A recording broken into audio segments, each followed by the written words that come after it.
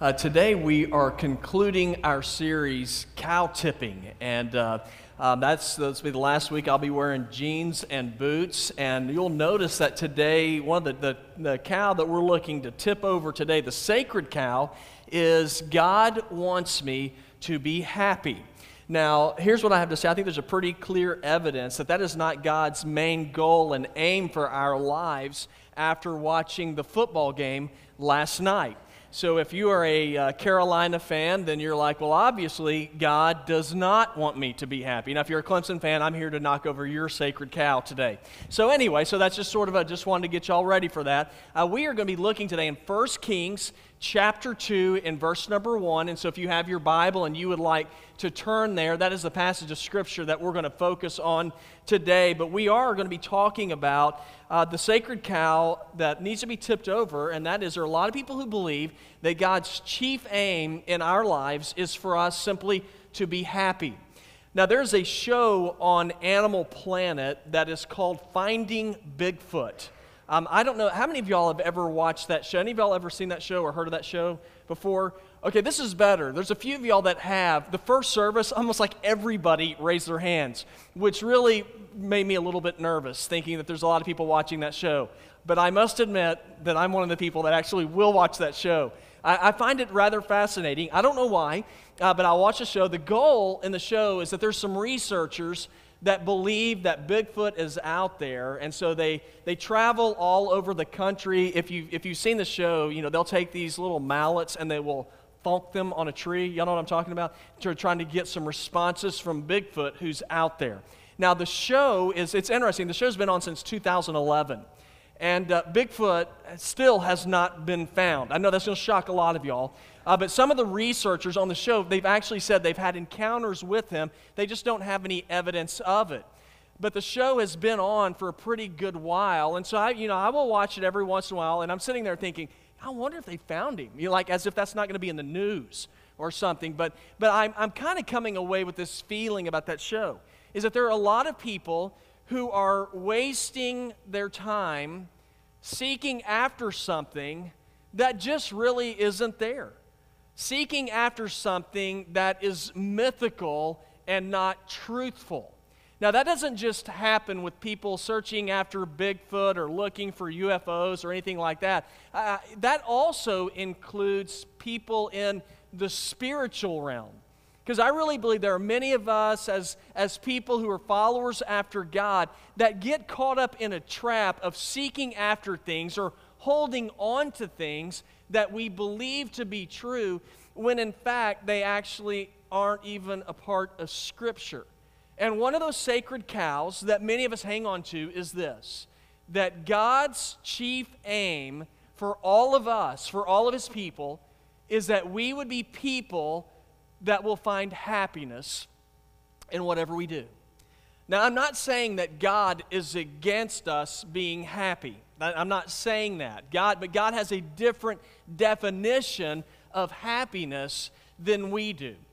The way I typically see that phrase being used as a pastor is I will see people who will come and they will talk to me, or I'll hear stories of people saying, well, I am leaving my spouse, or I'm leaving my family to be with this other man or this other woman because God wants me to be happy.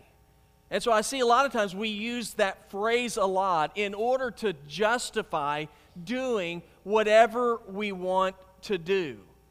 So does God want us to be happy?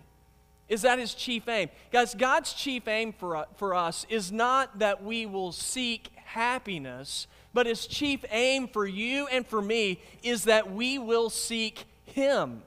And as we seek Him, what we discover in life is fullness and wholeness.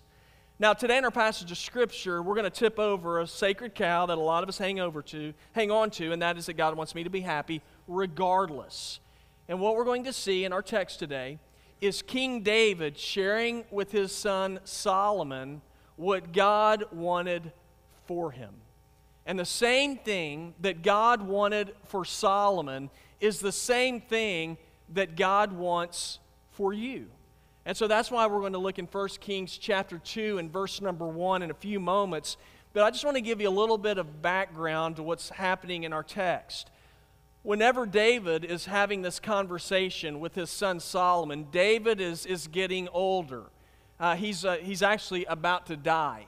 And so before he dies, he wants to give instruction to his son about the future. Instruction to his son about what he ought to be seeking after, what he ought to be striving for. And it's interesting that David did not tell his son, say, David, you're getting ready to have more wealth than you've ever known, so whatever you do, make sure that you get even more of it. He didn't give advice to Solomon and tell him, Solomon, you're getting ready to be the most powerful man in this kingdom. Work your hardest to make sure that you have more and more people bow down to you.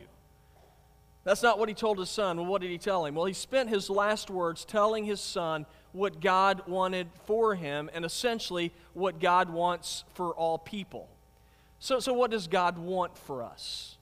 Well, I want to share with you just a few things. And first of all, as I look into our text, here's what I see that God wants for us. First of all, God wants you and me to be strong and courageous.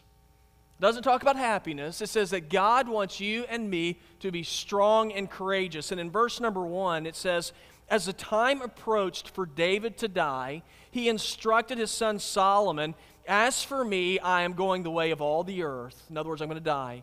He says, but be strong and brave. Now, I don't know about y'all, but whenever I see that whole idea of being strong and brave, that goes against my idea of happiness for me. Because if I have to be strong and brave, that means that I'm going to be facing some obstacles in my life. You know, you only have to be strong and brave when there's obstacles. Now, if I'm going to be happy, here's what happiness means to me. It means no obstacles. You know, I'm the guy, I believe in this. There's got to be an easier way, sort of like the motto I want to live by. And so anytime I see an obstacle, my first thought is this is not a part of God's plan for me. Because God wants me to go through life without any discomfort, without anything that's getting me off of my game. Now that attitude is tremendously selfish. It's tremendously self-centered. You know, and I believe that I need to learn over and over again, and probably you, and I believe our nation needs to learn this. It's a lesson that my parents taught me, and I'm sure yours did as well. Whenever I ran into obstacles, it was typical for me to gripe about them. And then my dad would always come in with his incredible wisdom and tell me, son, let me tell you something, life ain't fair. Y'all heard that one before? Life's not fair. It's absolutely true. I don't know if you've heard this statement before, but if ifs and buts were candy and nuts, y'all know this one? We'd all have a Merry Christmas? Come on, Jody. You don't know that? Well, I've heard that my whole life, so obviously I grew up somewhere that's very redneck or something. But anyway, I always heard that. Now here's the deal. There are going to be times in life, in other words, when things do not go your way. And whenever things don't go your way, that is when it will be time for you and for me to follow what God wants for us, and that is to stand and be strong and brave. Because if you are going to follow the instruction of God, and you're going to live according to God's word, there's going to be a whole lot of people and a whole lot of circumstances that will not be approving of you living according to God's word. The Christian faith and culture are constantly at battle with one another. And David knew this. And he instructed his son, you followed the instruction of God. But if you're going to do that, he said you have to understand that will require strength from you to stand firm in what God says. Now, you could say, well, what's wrong with Solomon looking for the easier way? Because that's my first thought. You know, what's wrong with Solomon saying, you know, I'm just going to choose to go what's most beneficial for me. I'm going to choose to go with my heart. And that sounds so good. I've heard people say that all the time. When you're making a decision, just go with your heart. That sounds good until you look into the Bible. You know what the Bible has to say about your heart and mind? Jeremiah 17:9 says, the heart is more deceitful than anything else, and incurable. Who can understand it? To go against your heart, what you feel, and instead to choose to go with what God's Word says, that takes strength. That takes bravery. That's why David told his son, he said, I want you to stand firm. Stand firm in what? Stand firm in God's instruction. David talked about the importance of God's instruction in Psalm 119, 105, when he said, Thy word is a lamp unto my feet and a light unto my path. God's word is a light in darkness. It's like if you're in darkness, God's light is a flashlight that you have. And as you're in darkness, that flashlight is invaluable because it enables you to see. It enables you to see the truth, to see where you ought to be able to walk. But here's the problem. If you begin to move away from light, you get into darkness. And whenever you get into darkness, you can't see well, you make bad decisions, and I promise you, you won't find happiness. C.S. Lewis, who wrote the books Mere Christianity, The Chronicles of Narnia, he said, God cannot give us a happiness and peace apart from himself because it is not there.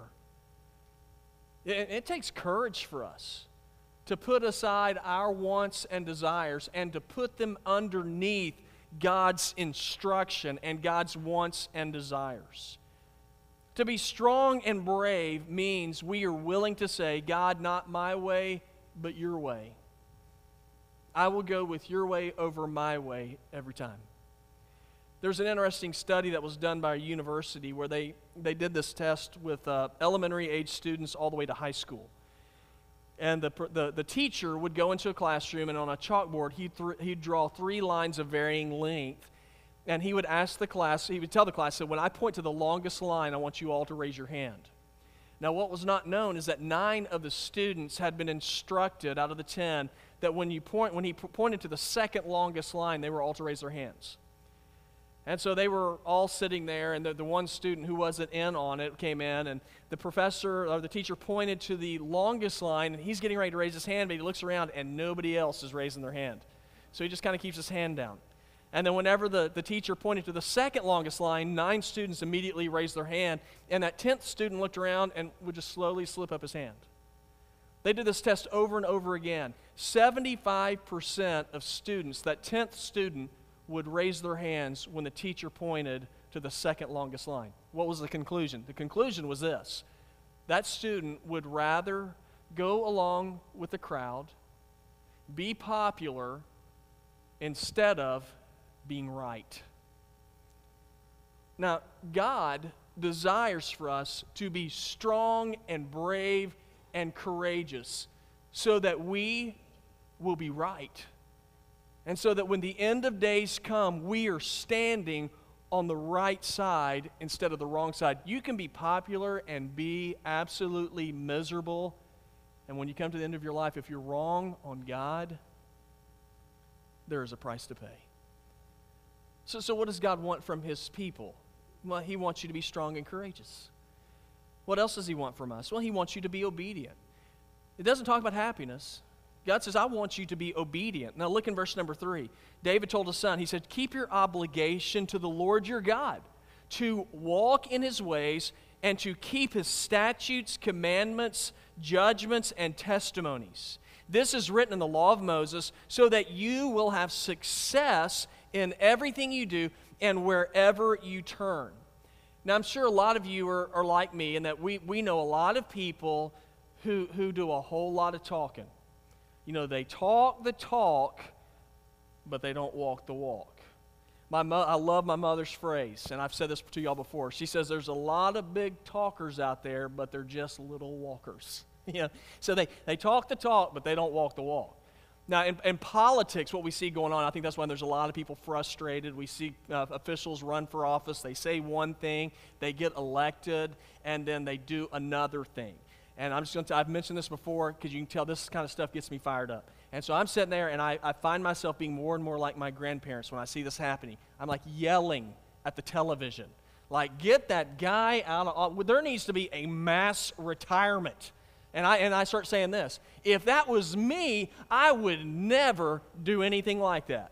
Because I got more guts than that. Do y'all feel the same way? I mean, I just sit there and I think, man, how in the world could they do stuff like that? But then there's something very sobering that happens to me. I do that with God. I can talk the talk concerning my relationship with God, but then whenever you begin to examine, or I begin to examine my actions in what I do and in what I say, I begin to realize more and more that I'm just like everybody else. Now, words are great, but let me tell you something. Actions give proof. David did not want his son paying lip service to God. He said, I want action from you. He said, I want obedience to the instruction of God. It's why he told his son Solomon, he said, keep your obligation to the Lord. That word keep, it means I want you to guard it.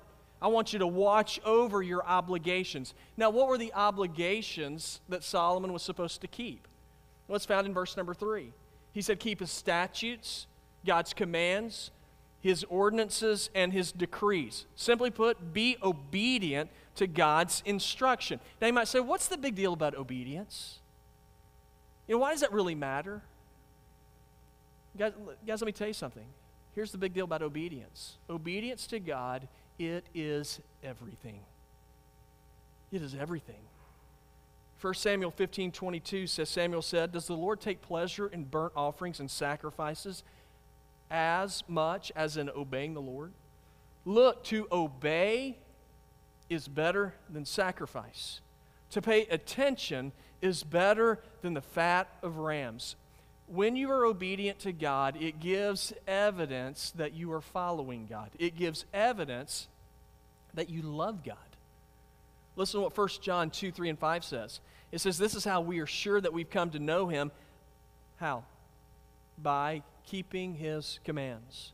The one who says, I've come to know Him, yet doesn't keep His commands, the Bible says he is a liar, and the truth is not in him. But whoever keeps His word, truly in him the love of God is perfected.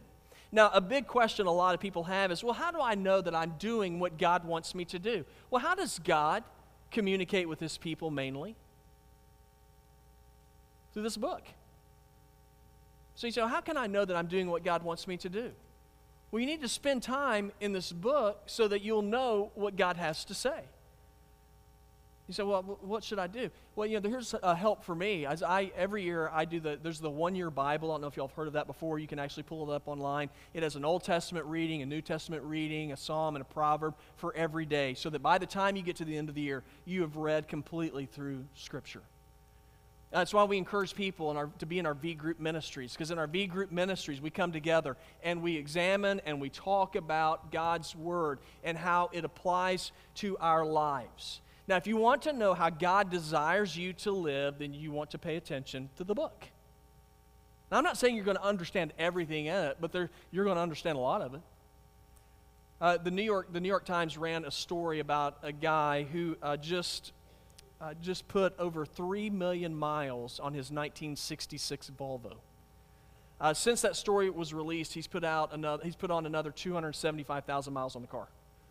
Now they asked him, how in the world could you take your car and put over 3 million miles on it? That's over 126 trips around the earth. He said, how did you do it? He goes, it's not as hard as you think. He said, with every car, there is an owner's manual. He said, I just do something different than most people do. He said, most people with their owner's manual, they put it in their glove box and they never look at it. He said, what I do, he says, I pull it out and I read it and I do what it says. He says, when it says change the oil, because that's what I do. He says, it's actually very simple. Okay, then I thought about that and I thought, well, how does that apply to us? Well, what's the secret behind living a blessed life? What's the secret of living like God wants us to live? Read the owner's manual. Don't do what most of us do. Don't take it and stick it in a glove box and never pay attention to it again. Do what the manufacturer instructs and you will go far. Psalm 1 through 3 speaks of this. It says, blessed is the one who does not walk in step with the wicked, or stand in the way that sinners take, or sit in the company of mockers, but whose delight is in the law of the Lord, and who meditates on His law day and night. That person is like a tree planted by streams of water, which yields its fruit in season, and whose leaf does not wither. Whatever they do prospers. You know what God wants for you? Now, when I look at that, it does not speak of happiness. When I look into our text, it says God wants you to be strong and courageous. God wants you to be obedient. And then here's the last one. God wants you to be successful. Now, I like this one. God wants you to be successful. Look with me in verses 3 and 4. He told Solomon, said, keep your obligation to the Lord your God, to walk in his ways and to keep his statutes, commandments, judgments, and testimonies. This is written in the law of Moses so that you will have success in everything you do and wherever you turn. And so that the Lord will carry out his promise that he made to me. If your sons are careful to walk faithfully before me with their whole mind and heart, you will never fail to have a man on the throne of Israel. Now, I think this can come as a surprise to a lot of people when they hear that God desires for you to be successful. Because typically, I think, most of us think, if I truly follow after God, I'm going to miss out on all the fun stuff of life. If I follow after God, I'm not going to get to do what I want to do. I'm going to be miserable in life. But that's not in the Bible anywhere. The Bible says that what God wants for you is to be obedient to him, and as you're obedient to him, he says you will find success. Look at the end of verse number 3. So that you will have success in everything you do and wherever you turn. Does that sound good to y'all? Success in everything that you do and wherever you turn? I'm liking this. That's what God wants for you and for me. Now, how do we get that? It's obedience. Obedience to who? Obedience to God. Now, typically when we think of success, we think of a lot of money, we think of a lot of power. That means success. It's not how God defines success. God defines success as you are obedient to me and you will find success. Now, for Solomon, what did success mean? David said, seek him, follow his instructions, and God will bless your kingdom. God will give you an heir to reign over the kingdom of Israel. That's why Solomon, later on, he wrote many of the Proverbs. Proverbs 3, 5, and 6. Solomon said, trust in the Lord with all your heart. Lean not on your own understanding. And in all your ways acknowledge him. And what will he do? He will make your paths straight. God rewards obedience. You walk this way, God says, I will bless you. It sounds like quid pro quo. I do this, then God says he'll do that. It's more than that. You know, let's say like you're driving down a road and you come to a fork in the road and there's one green sign that says, exit sign that says my way, and the one over here says God's way. Now you look over at my way and you notice my way has really wide lanes. It does not have a speed limit. You get to drive as fast as you want. You think, there's no police on that road either. So whenever you're driving home for Thanksgiving, there's no tickets. I mean, you're like, my way is looking good. Then you look over God's way. And you notice God's way has some narrow lanes. It has a speed limit sign. Which one do you want to travel on? And most of us are going to say, my way looks a lot funner than going over here to God's way. But here's the problem, the difference. My way's destination doesn't lead anywhere good. Matter of fact, it's just a road that runs out and it leads to destruction. Jesus talked about this road in Matthew 7, 13, and 14. He said, enter through the narrow gate, for the gate is wide and the road is broad. That leads to destruction, and there are many who go through it. How narrow is the gate and difficult the road that leads to life, and few find it. Now you might say, but if I don't drive down my way, I don't like that. I don't like that. If I don't get to drive down that road, if I don't drive down my way, I'm not going to be happy. It's too restrictive the other way. Let me tell you something. If you drive down my way over God's way, I promise you, you won't be happy.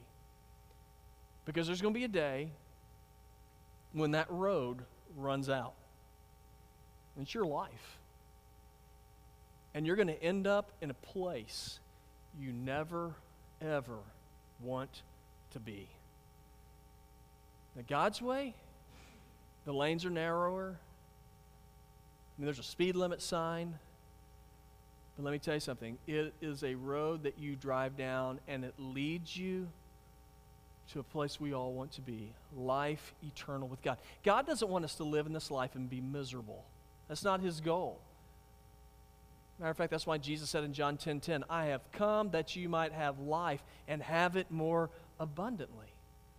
As you walk after God, God begins to work in your life, and He works things in His favor, which means your favor. Romans 8:28 says, and we know that God works all things together for good for those who love Him and have been called according to His purpose. Now, in general, when people use the sacred cow, God wants me to be happy, they leave off another part of that sentence, which is, so I can do whatever I want. That's not what God wants you to strive for in your life. That's not what God is looking for in your life. God wants you to be happy as you follow Him. That other phrase, God wants me to be happy so I can do whatever I want, that is a sacred cow that needs to be busted down. Let me tell you what God wants for your life and for my life. He wants us to be strong and courageous. He wants us to be obedient to His instruction, and He wants us to be successful. So how does all that stuff happen? It all happens as we give ourselves up to Him. As we make a decision and we tell God, Lord, I will die to me. I will die to my wants, and I'll follow you.